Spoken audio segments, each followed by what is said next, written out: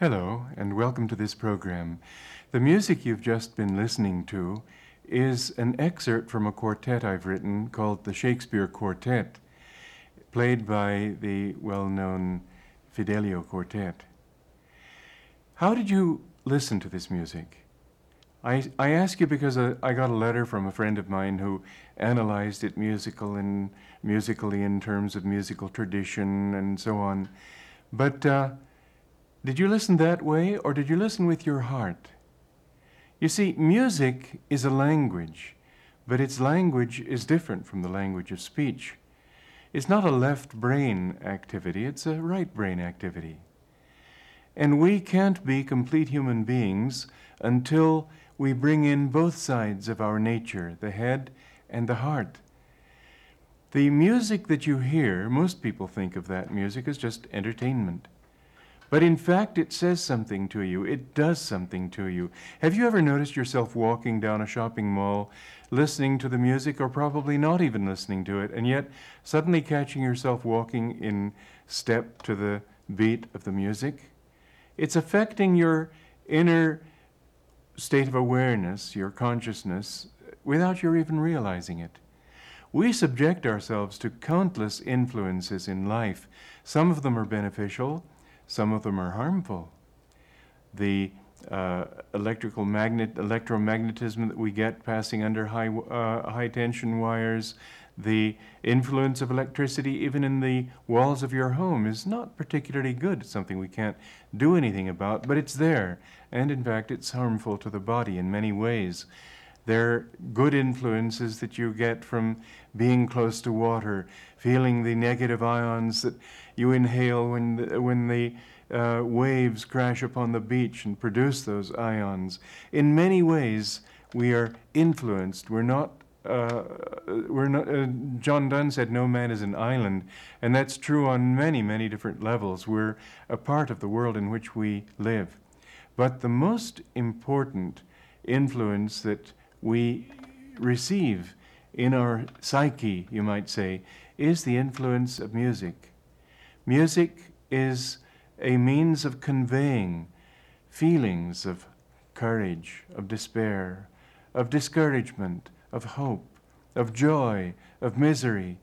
A very interesting fact is that piece of music, that song that was written, Gloomy Sunday, it was very popular many years ago, and it was played on over the radio on many stations, and then finally it was banned because many people were committing suicide after hearing that music. It had that kind of influence on them. It's very important that we surround ourselves by music that is uplifting. And because the human mind can create tastes that are very far from our actual nature, we can come to like things that are harmful to us.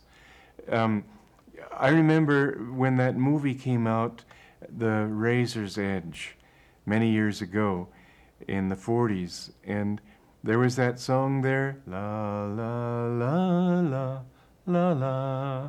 It had a very hypnotic, very powerful effect. I was extremely drawn to it because of that power, until I began to notice that it was making me feel very depressed. And then I decided, well, I didn't want to be depressed, and so I wasn't going to listen to that one anymore. Well, a lot of the music that we hear today, we like because we've conditioned our minds to like it. We like it without being clear in our minds as to why we like it. We don't realize that it's depressing us, it's just influencing us, and so we feel drawn.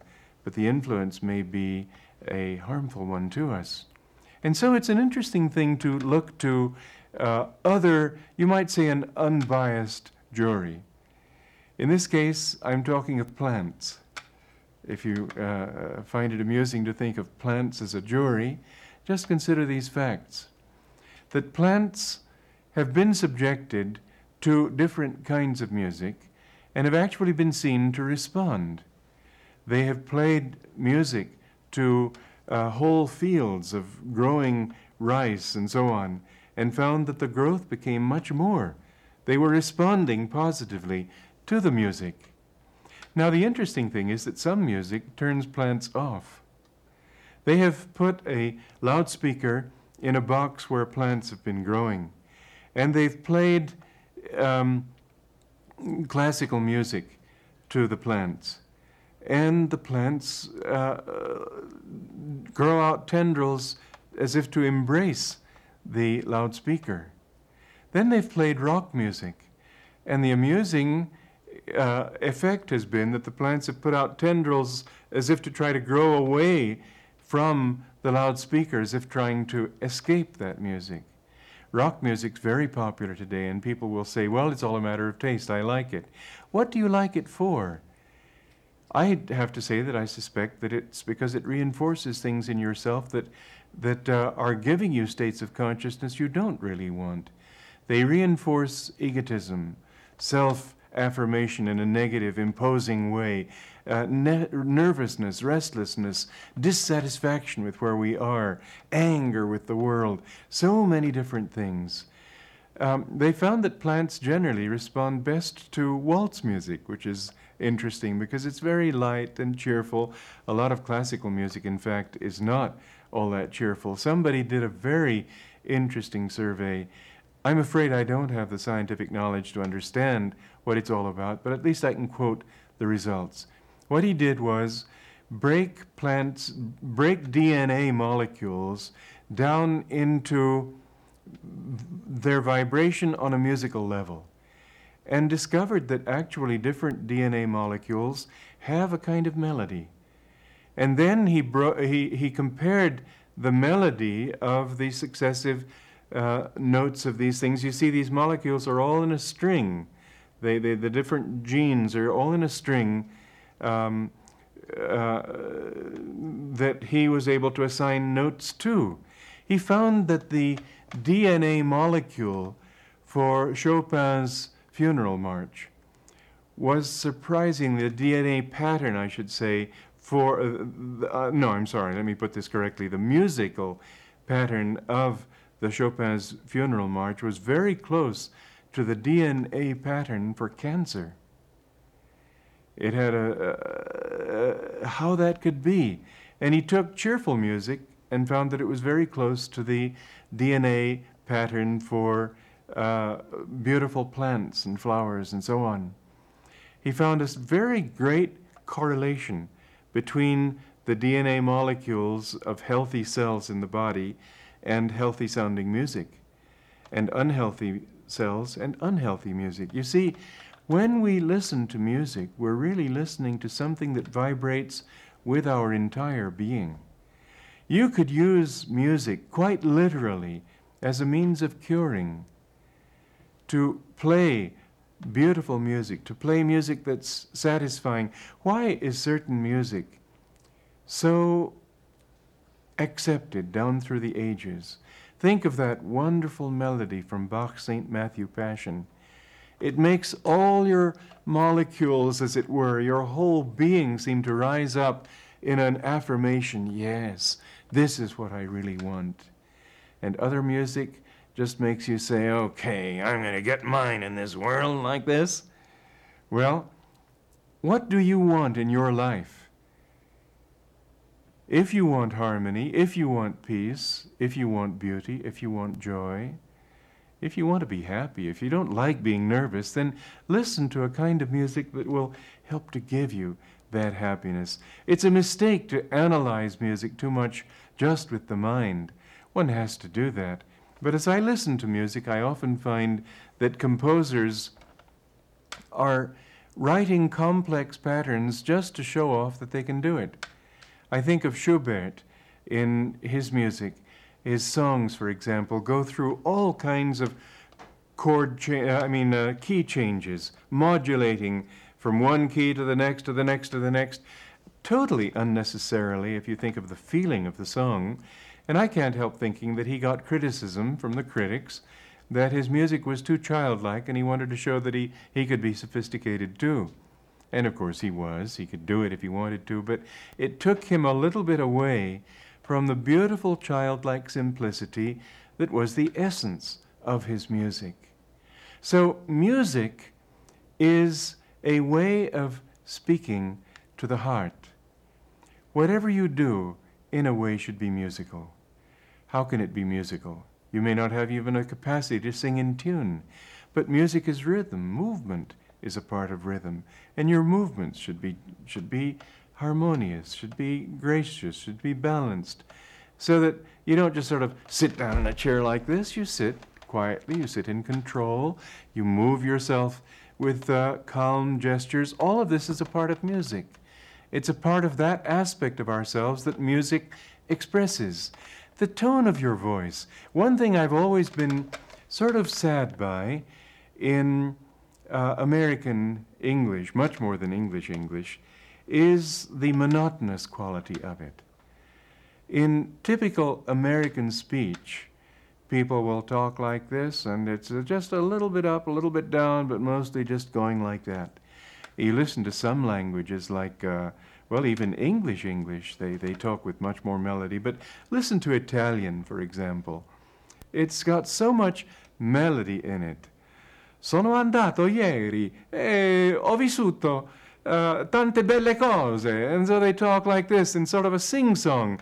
That's why so much music has come out of Italy, and why not all that much beautiful music seems to be coming out now. Certainly not in the classical field, at least in my opinion. Some really lovely melodies in popular music. Cole Porter and so on, they wrote some lovely things, but we don't think too much of beauty nowadays, and yet surely we want it. The way that you speak, the tone of your voice. A very interesting thing that I read in a book by Dale Carnegie that he wrote many years ago on public speaking. He suggested this particularly to men, because I suppose only men can talk falsetto, but perhaps women can sort of fake it. The thing is, he said that before giving a lecture, try talking falsetto.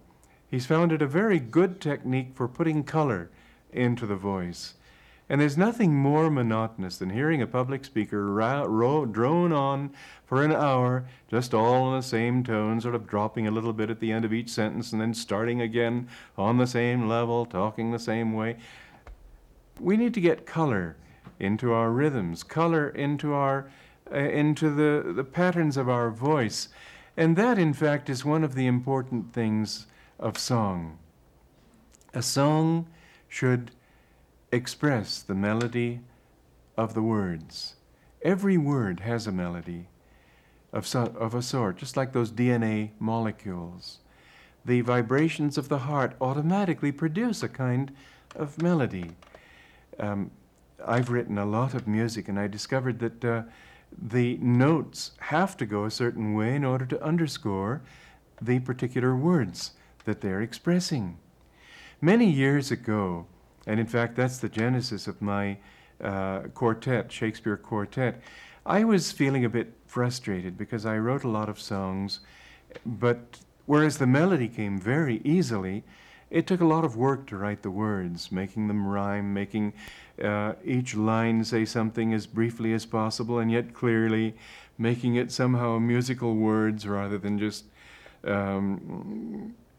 declaratory words, philosophical words, whatever. And so I turned to Shakespeare's lyrics to write songs for them. And I figured, well, let him do the work on the words and I'll just let the melodies come. Well, I discovered to my great delight that the words were so melodious in themselves that they wrote the melodies for me. All I had to do was listen to the words as they spoke themselves, and then the melody was there. For instance, there's that lovely one, Who is Sylvia? That's a part of this quartet that we just played a selection from. Who is Sylvia? What is she? That all our swains commend her. Holy, fair, and wise is she. The heaven such grace did lend her, that admired she might be, that admired she might be. Actually, Shakespeare wrote that she might admired be, but I felt to change that around just for the sake of the music on the last line. Anyway, who is Sylvia? The words almost force it. Who is an important question. Isn't all that important. Sylvia is more important than who. What is she is even more important. And so You go up on the important words, down on the unimportant words. It just happens naturally. You don't have to analyze it and make it happen. Who is Sylvia? What is she? C coming down on she gives it more emphasis. That all our swains, that means you give emphasis to all. All our swains commend her. You see, the words just make that melody happen. Who is Sylvia? What is she? That all our swains commend her. Holy, fair, and wise is she. The heaven such grace did lend her, that she might admired be, that she might admired be. It just comes that way, and that's how our speech should be. That's how our listening to music should be. That's how our producing of music should be. We should make it a part of life. We're living in an age that's too much rational. We believe that we can understand nature if we can analyze it enough. I've often said that a person could go to art school and learn all there is to know about how to produce a good painting. Learn all the traditions, all the ways of mixing pigment, balancing colors, symmetry, where to put the highlight in a picture, where to put the highlights, how to centralize it, etc., etc., etc. Does anybody after coming out of those schools know how to paint well just for what he learned? Most people are not good artists. Some will be good artists. And those who are good artists would probably have been good artists in spite of what they learned. Somebody approached Mozart once and asked him how to write a symphony. Mozart replied, well, you should really begin with smaller works first. A symphony is very complex. It's a big job. So start with songs, with simple little pieces, and gradually work up. And after a few years, you will perhaps be able to write a symphony. This person said, but you began writing symphonies when you were very young. Mozart answered, yes, but I didn't ask anybody how to do it. And so we think that if we analyze something well enough, we'll understand it. You could analyze all the movements, all the muscles that you have to tense, all the particular angles you have to turn your arm and so on, to understand clearly how to put a piece of food into your mouth with a fork. I think you'd just get so hopelessly confused by all that, you wouldn't be able to do it. Because there's another aspect to understanding, and that is movement, rhythm, melody, heart. We've got to learn in this excessively rationalistic age to bring the heart into our understanding. You don't understand people by just analyzing them. You understand them with compassion. You understand them if you can feel for them. We need to bring heart into our total expression of who we are and how we look at things. I think that's why women are coming so much to the fore in this age, because they work more naturally from the heart, although they too have had imposed on them this thought, we've got to be reasonable, we've got to use logic all the time. Let's be more balanced in our living. Music, the right kind of music, that which uplifts the heart's feelings, that which harmonizes our molecules even in our bodies, this can help us more than any philosophy to be what we really aspire to be in our lives.